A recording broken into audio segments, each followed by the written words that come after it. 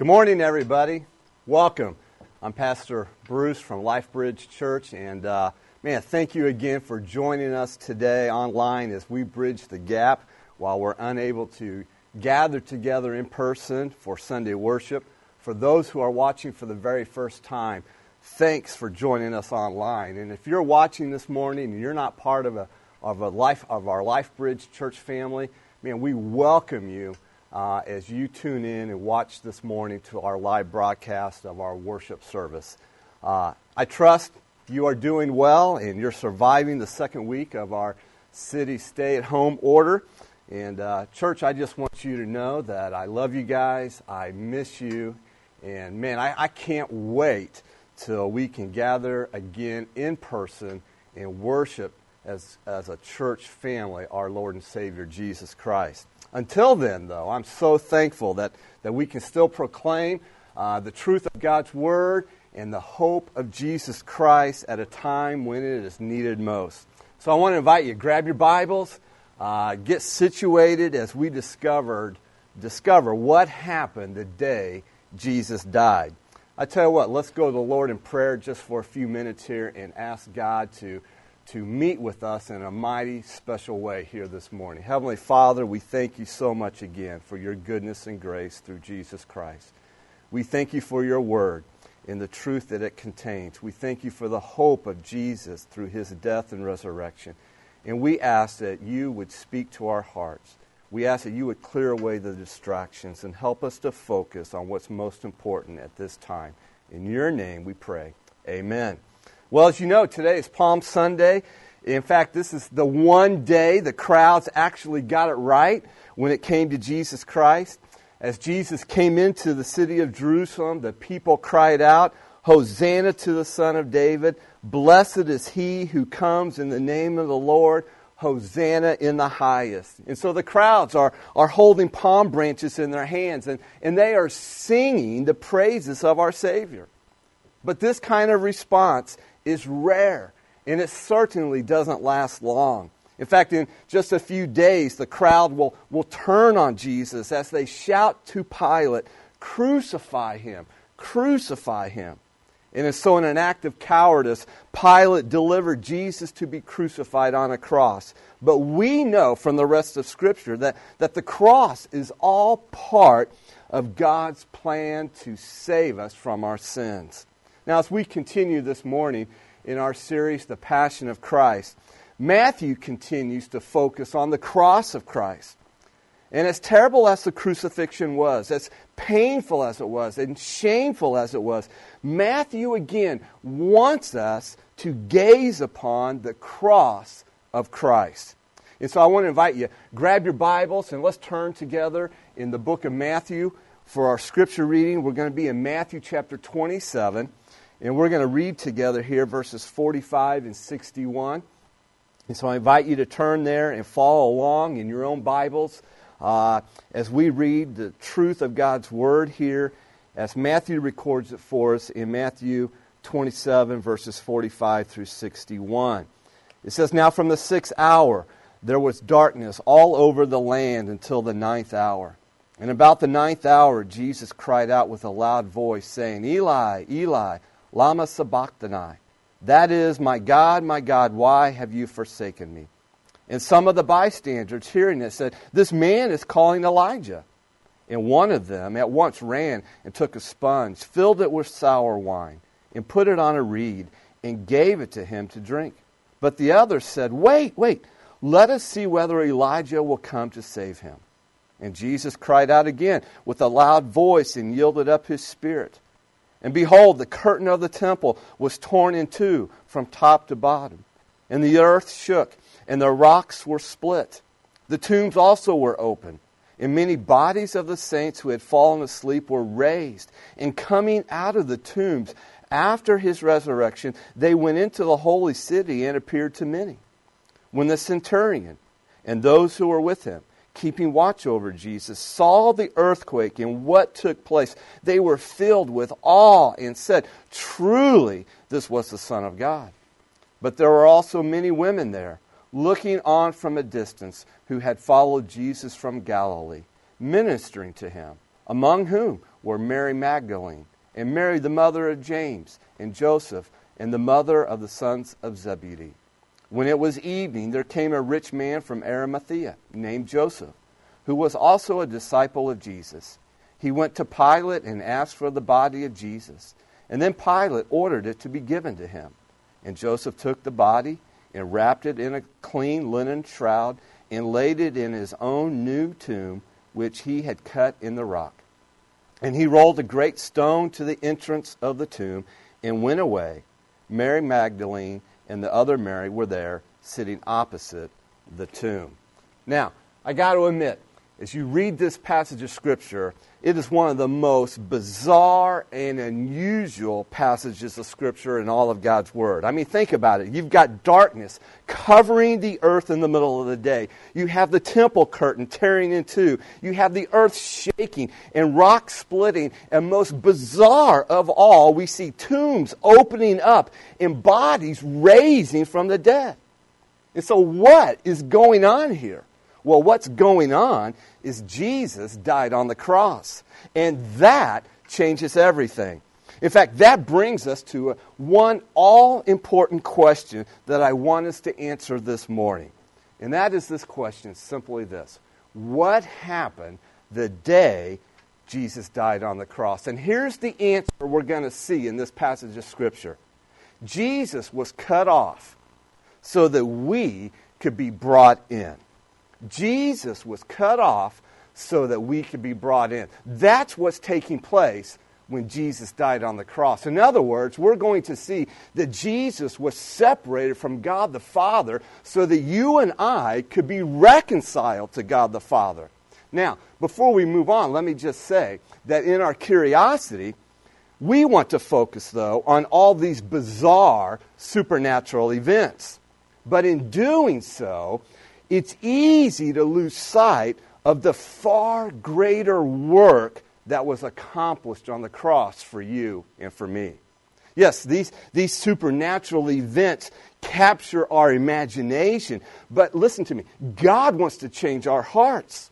Through these things, He's showing us His purpose.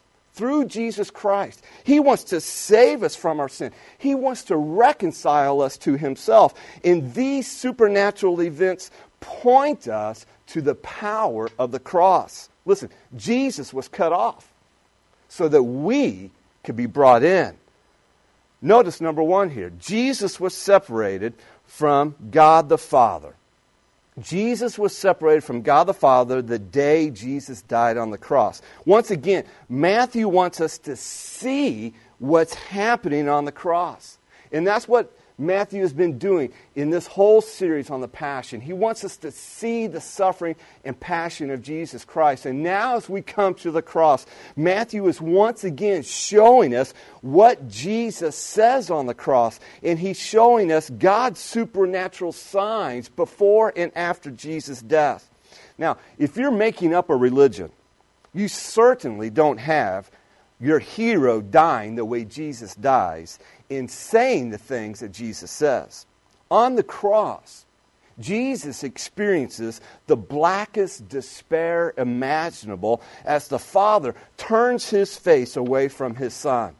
We see this separation through one supernatural sign and two cries from Jesus Himself. Notice this. The earth was covered in darkness. After Jesus has been on the cross for some time, Matthew now tells us in verse 45, look at it again with me. He says, now from the 6th hour, there was darkness all over the land until the 9th hour. Now the 6th hour, that's high noon. And so the earth was covered in darkness, if you can imagine this, from noon to 3 p.m., which was the brightest part of the day. However, for 3 hours, it says, the sun hides its face. Why? What's going on here?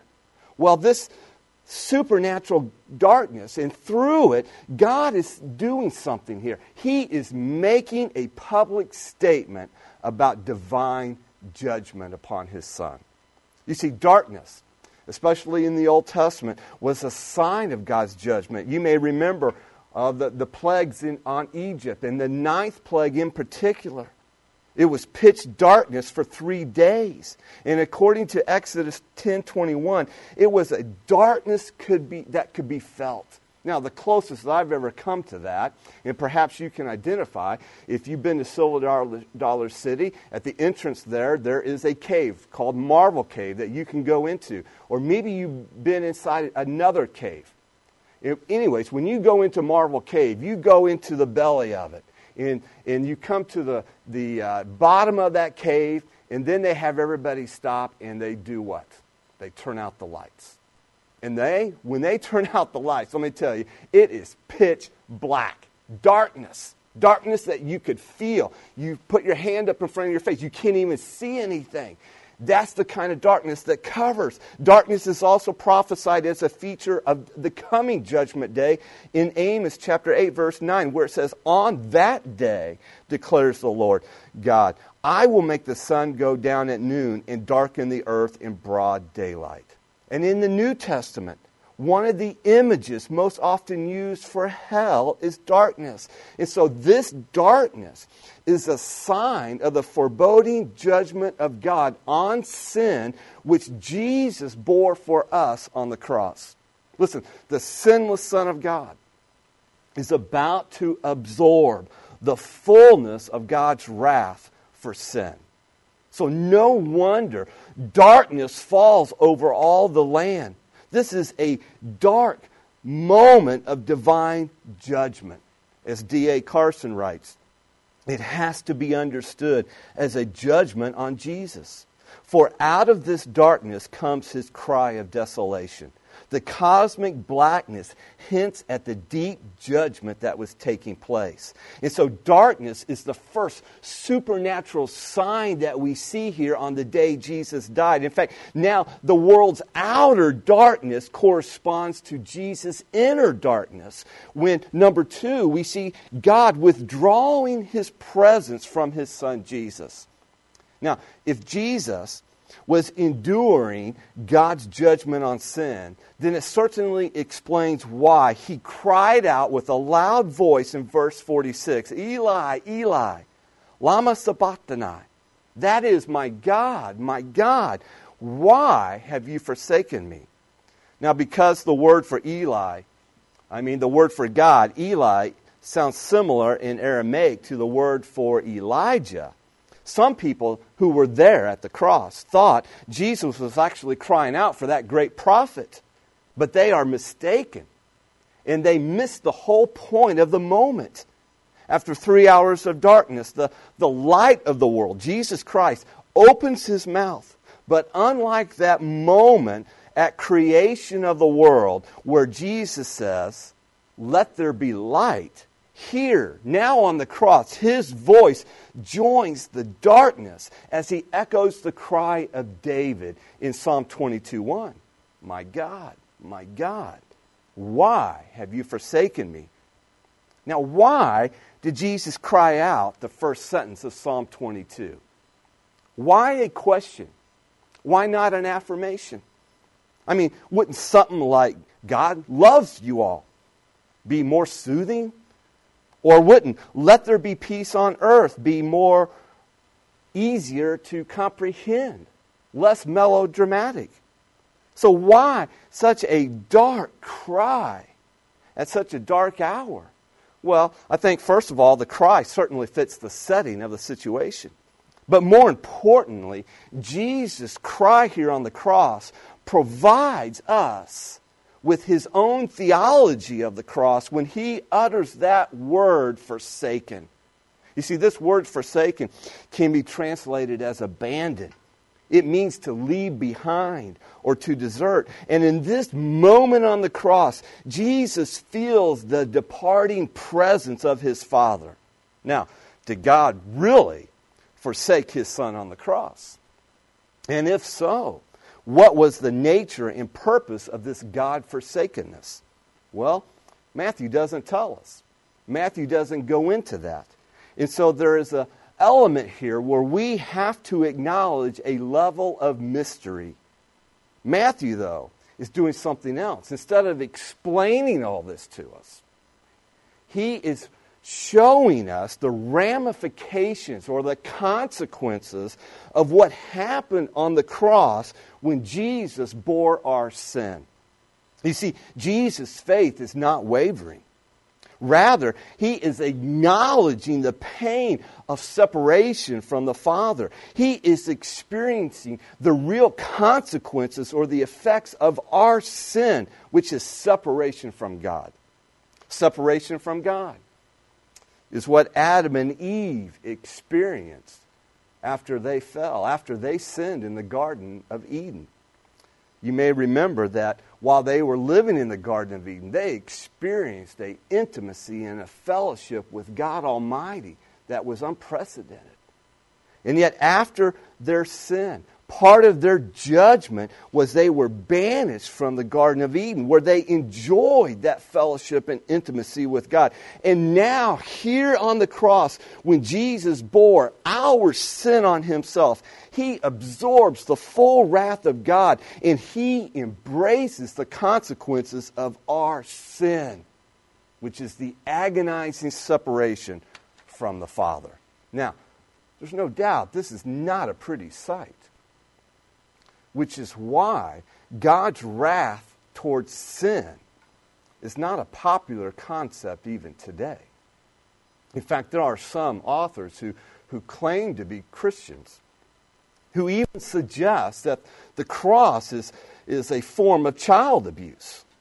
So what is going on here? What kind of father is this?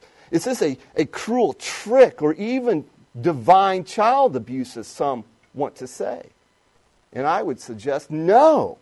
This is simply God's plan, mutually conceived by the Father and the Son from eternity past to save humanity, to redeem us from our own sin. You see, Jesus went to the cross knowingly and willingly out of love for you. In fact, Paul tells us in 2 Corinthians 5:21, God made him, that is his own son Jesus, who had no sin, to be sin for us. Why? So that in Christ, in him, we might become the righteousness of God. You know, the abandonment of Jesus makes absolutely no sense unless you begin to understand the holiness of God and the wretchedness of our sin. On the cross, the Father, not as a flaw in his character, but in perfect consistency with his holiness, pours out his wrath on his Son, who became sin for us. And yet, the Father did not forsake Jesus absolutely. No, he still loves his Son. He never forgot his plan of redemption, which included the resurrection of his Son from the grave. We see also, number 3, Jesus gave a shout, a triumphant shout, and yielded up his spirit. Jesus, who had been so silent all throughout his trials, breaks the silence again on the cross here in verse 46, where it says, "And Jesus cried out again with a loud voice and yielded up his spirit." Now, first, this is simply a way of saying that Jesus died. Jesus died on the cross. When someone dies, what happens?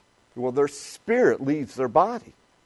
And second, this is a way of saying, Matthew is showing us, it's being communicated to us, that death is the ultimate consequence of our sin. What did the Apostle Paul tell us in Romans 3:23? For the wages of sin is what? It is death, separation from God. And yet Matthew says here that Jesus gave up or yielded up his spirit. And so even at death, imagine this, we see that Jesus is still sovereign over his sufferings. Jesus willingly gave up his life for you. No one took it from him. Listen, Jesus laid down his life for us out of love. He sacrificially laid it down because he loves you and he loves me. John tells us what Jesus said in this triumphant shout. You go to John chapter 19, and there in verse 30, John records for us, when Jesus had received the sour wine, he said, "It is finished." And he bowed his head and gave up his spirit. In other words, John is telling us that Jesus paid the debt of our sin in full. So now his work on the cross is finished once and for all. As William Barclay writes, Jesus dies a victor with a shout of triumph on his lips. So what happened the day Jesus died on the cross? Let me tell you, it changed the course of history. Jesus bore the wrath of God for our sin, and in doing so, Jesus was cut off from the Father. But make no mistake about it, Jesus did this for a purpose. Jesus did this for a reason. He did it for our redemption. He did it, notice number 2 here, so that we could be reconciled to God the Father. Matthew records here for us 3 more supernatural signs that take place immediately following Jesus' death on the cross. Look at them with me once again here in verses 51 through 53. Let's read each of these 3 in succession. It says, "And behold, the curtain of the temple was torn in two from top to bottom. And the earth shook, and the rocks were split. The tombs also were opened, and many bodies of the saints who had fallen asleep were raised. And coming out of the tombs after his resurrection, they went into the holy city and appeared to many." Now again, these signs are pointing us to something. And they're pointing us to the power of the cross. And they are showing us that Jesus' death changes everything. And most of all, that we can now be reconciled to God the Father. Notice these 3 signs. Look at them briefly with me here. First of all, the temple curtain was torn in two from top to bottom. Now that phrase, top to bottom, is rather significant.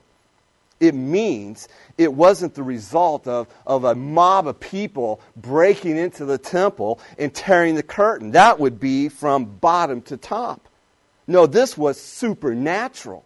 In fact, the curtain was torn from top to bottom, indicating that this was God's work. This was God's doing. Which the implication here is salvation is not one of humans working their way up to God. Oh no, it is God making a way down for us through his Son, Jesus Christ. But what is the actual significance of the curtain itself in the temple? Well, the temple curtain divided the room called the Holy of Holies from the rest of the temple area.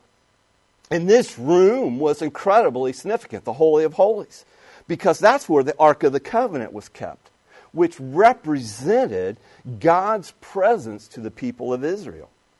In fact, only the high priest could enter this room once a year on the Day of Atonement to offer a sacrifice on behalf of God's people for their sins. And even then, it was done with great fear and trepidation. And it was this curtain that separated the rest of the temple from the Holy of Holies. And this curtain, nearly 200 feet tall, that kept people away from God's presence, that was torn in two from top to bottom the moment Jesus died. And you may be asking, well, big deal, what does that mean? Oh, it's everything. This tearing of that curtain temple means our separation between God is now ended. It's over. It means we can now be reconciled to God. That curtain cut off sinful people from God's presence in the temple. But now, through the finished work of Jesus Christ on the cross, listen, we now have access to a holy God. Because Jesus was cut off from the Father, we can be brought in to the presence of God Almighty. You see, this tearing of the temple curtain, it's also pointing us to the sacrifice of Jesus Christ on the cross and his role now as the new high priest. And so today, for those of us who repent of our sin and believe in the finished work of Jesus Christ, we now can approach God directly. We can approach Him confidently and boldly. Hebrews picks up on this. In fact, the whole book of Hebrews is about how better Jesus is, because He's the once and for all sacrifice for us, doing away with all the temple sacrifices and their need. We read here in Hebrews 10, 19 through 22, it says it this way: "Therefore, brothers, since we have confidence to enter the holy places by the blood of Jesus, by the new and living way that He opened for us through the curtain, that is, through His flesh. And since we have a great priest over the house of God, let us now draw near with a true heart in full assurance of faith, with our hearts sprinkled clean from an evil conscience and our bodies washed with pure water." Listen, Jesus has done everything necessary to reconcile us to God. That means we can do nothing more. We cannot add anything to the cross of Jesus Christ and His finished work. We can only receive what Jesus did for us on the cross and do so by faith. And then we have the privilege to enter God's presence with confidence. But there was a second sign as well to all this. We find here, Matthew records that the earth shook and the rocks were split. Why? Well, because the day Jesus died is an earth-shaking event. Before Jesus dies, remember what happened? The earth is covered in darkness. And after Jesus dies, the earth shakes. The earth is telling us that something big is happening here. The sun hides its face, and the earth shakes its feet to show us that Jesus' death on the cross changes everything, including the physical realm. Listen, the gospel, that is the gospel of Jesus Christ, is not just a spiritual solution to our sin problem. It's a comprehensive worldview that includes a new earth that will one day be restored to all its glory. But the crescendo of all this, of these supernatural signs, however, is not that the earth shook and the rocks were split, but rather is that the tombs were opened and many bodies were raised. Now this is incredible. In fact, I got to admit, it even seems somewhat implausible. But God, once again, is showing us something here. And He is showing us the power of Jesus' death and resurrection. You see, Matthew himself believes in the resurrection of the body. And he can't wait till Easter to tell us about it. And so he places it here to open our eyes to the resurrection power of Jesus' death. Matthew describes these saints' return to life to show that Jesus' death defeats the powers of sin and death. In other words, Jesus' death triggers the resurrection of these believers. And it shows that Jesus' death also wins our resurrection. That's the point of these resurrected people. But again, let's be honest here. I don't know about you, but I know for me, it invites a whole lot of questions. Such as, well, who were these people? And how many people were raised? Who did they talk to? And what did they say? I mean, did they die again or did they ascend into heaven? And there are plenty more questions we could ask of this. But Matthew fails to answer our curiosities. And he does so for a reason. He does so because there is only one point he wants us to know. And that is, Jesus' death crushes the power of death. That's what he wants us to focus on. Not in the sense of answering all the questions that our curiosities have. In fact, Augustine put it this way. Not only is Jesus' death strong enough to split the curtain of the Holy of Holies and so cancel sin, it is also strong enough to open tombs and so cancel death. Sin and death are humanity's two greatest problems, and Jesus' death conquers both. Now, can you imagine standing at Golgotha the day Jesus died on the cross? Can you imagine hearing what Jesus said from the cross?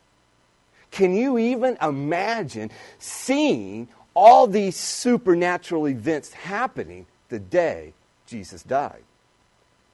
How would you have responded? Well, Matthew tells us the response of three groups of people who actually witnessed what happened the day Jesus died on the cross. Let me briefly share them with you here. The response of these witnesses, first of which are the Roman soldiers. And these Roman soldiers confessed Jesus as the Son of God. Look what it says in verse 54. When the centurion and those who were with him, keeping watch over Jesus, saw the earthquake and what took place, they were filled with awe. In other words, they were filled with reverence and fear for what they are seeing. And they truly said, truly, this was the Son of God. Now, while this might not be a fully formed confession of saving faith, it is at least, at a minimum, a confession of Jesus' identity as the Son of God. In fact, it's actually the same confession that Peter made by the Holy Spirit at Caesarea Philippi in relation to Jesus Christ. Martin Luther said it this way: the blood of Christ not only wakens dead bodies, but it also wakens sinners' souls. Amen to that. That's what I need. That's what you need. And these Roman soldiers needed it too. They come near to God through the blood of Jesus and the power of God. And here's the lesson for us.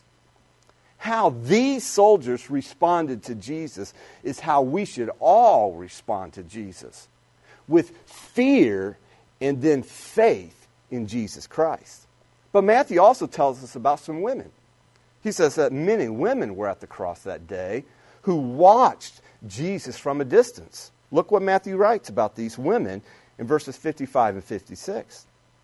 He says there were also many women there looking on from a distance who had followed Jesus from Galilee, ministering to him, among whom were Mary Magdalene and Mary, the mother of James and Joseph, and the mother of the sons of Zebedee. Now, since they were women, no one would have perceived them as a political threat. And so they could stay near the cross. They could be there and watch Jesus die on the cross from a distance. But if their lives were not in danger, let me tell you, their spirits were certainly in despair. It must have been terrible, sorrowful to watch Jesus suffer and die on the cross. Matthew names these women, but we know little of their lives. What we do know is that they were faithful women who followed Jesus and ministered to his needs during his 3-year ministry. In fact, I like what one author said about these women. He writes, whereas the male disciples feared for their lives and were nowhere to be found, these women followed Jesus all the way to the tomb. That is phenomenal. What courage from these women, and how the Bible lifts them up. And then we find the witness of Joseph of Arimathea. And he is a disciple, a follower of Christ, who in a sense comes out of hiding and with great courage buried Jesus in a new tomb. Notice what Matthew writes in 57 through 56. It says, when it was evening, there came a rich man from Arimathea named Joseph, who also was a disciple of Jesus. He went to Pilate and asked for the body of Jesus. And then Pilate ordered it to be given to him. And Joseph took the body and wrapped it in a clean linen shroud and laid it in his own new tomb, which he had cut in the rock. And he rolled a great stone to the entrance of the tomb and went away. Mary Magdalene and the other Mary were there sitting opposite the tomb. Now again, Matthew is showing us something here. And he wants us to see that Jesus is actually buried and the tomb was secured. This is important because after many crucifixions, the victims were often just left on the cross or thrown into a trash heap.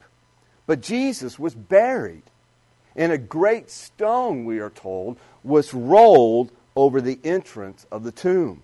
Yes, the burial of Jesus Christ, our Savior, our Lord, is sad. But we know, oh, do we know from the Scriptures, that this tomb will not and cannot hold Jesus. Matthew is bringing to completion the death of Christ, but he's also setting the stage for us. To what we celebrate next Sunday. He is setting the stage for what will happen on Easter Sunday, Resurrection Sunday. And so, hallelujah, Jesus' death is not the end. Listen, He will rise again. So, as we bring this down to an applicational point, as we come to our conclusion here, again, the question is still hanging over us. What happened the day Jesus died? And the answer, again, as we have seen from Matthew here, is that Jesus was cut off so that we could be brought in. And for this reason, listen, the day Jesus died is good news. Yes, Jesus' death is a testimony to our sin, to my sin, to your sin. That is the reason Jesus had to die. He died in our place for our sin. But His death is also a triumph of God's amazing grace for us. Now, I don't know about you, but the day Jesus died, and when you read about His death in the Scriptures, it causes two emotions to kind of swell up within me. And that is horror and then hope. You see, in one sense, I am filled with horror at the thought of Jesus' death. Why? Because His death is horrible. And my sin is the reason Jesus died on the cross. Listen, Jesus died in my place to pay the penalty of my sin. And that's why, in a whole nother sense, my heart is also filled with hope. Because His death provides my salvation. Jesus' death means that I now can be forgiven of my sins. And I can be reconciled to God Almighty. And so while Jesus' death is horrible, the day Jesus died is also good news. Listen, Jesus was cut off from the Father so that we could be reconciled to the Father, so that we could be brought into a relationship with God. And that's the greatest news in the history of the world. Listen, at a time when our city and our country is focused on disease and death from COVID-19, there is no better news than this. Jesus' death ends our separation from the Father. And it wins our resurrection from the dead. The question is, have you responded to Jesus' death on the cross? Listen, His death, it does you no good if you walk away in unbelief. And if that continues to be your choice, and if you would die in your sins this afternoon or tonight, if you would die from COVID-19 without Jesus as your Savior, you will face Jesus as your judge. God forbid that that would happen. Especially knowing that God has made a way. He has come down to us through His Son so that we could be reconciled to Him. Listen, His death is the means of your salvation if you will respond in faith, if you will repent of your sin and believe in Jesus as your Savior. That is the good news of Jesus' death and resurrection, as we will see next Sunday. Would you bow your heads with me just for a moment here? I know many of you have already responded to Jesus' death with saving faith. You have humbled yourself. You have confessed your sins to the Lord. You have asked Him to forgive you. And by faith, you have received this wonderful gift of reconciliation with the Father. And you are now part of the redeemed community of God's family. But perhaps you're watching this morning, and there are still some that have yet to do this, and maybe that's you. Maybe this crisis has caused you to look inward in your own heart and to wonder, man, what would happen to me if I would die from this virus? What would happen? I don't know about my security. I don't know about my eternal destiny. Listen, you can settle that once and for all. You can know without a doubt that you are reconciled to God Almighty through the finished work of Jesus Christ with his death on the cross and resurrection. But you must respond to it. You must receive it by faith. You must repent of your sin and ask for the gift of eternal life. And so I want to lead you in a simple prayer that you can cry out to the Father right in your home, right where you're watching this even now. It just goes something like this. Lord Jesus, I admit that I'm a sinner and that I cannot save myself. I repent of my sins by changing my mind about the way I've been living. And by faith, I ask you to forgive me of my sins and receive your gift of salvation. I believe you are the Son of God who died on the cross for my sins and that you rose again. Thank you for giving me the gift of eternal life. I receive you by faith as my Savior and Lord. Make me into the person you want me to be. Amen. Listen, if you prayed that prayer, welcome to the family of God. The Scriptures tell us you are now a new creation in Christ, and we would love to hear about it. We would love to pray with you, encourage you, and help you in your new spiritual journey. And you can do that by just commenting in the section there on the Facebook page. You can reach out to us on our website, wearelifebridge.com. You can contact the church office as well. Let us know so that we can celebrate with you. You know, our mission here at LifeBridge is truly to bridge the gap with the gospel of Jesus Christ.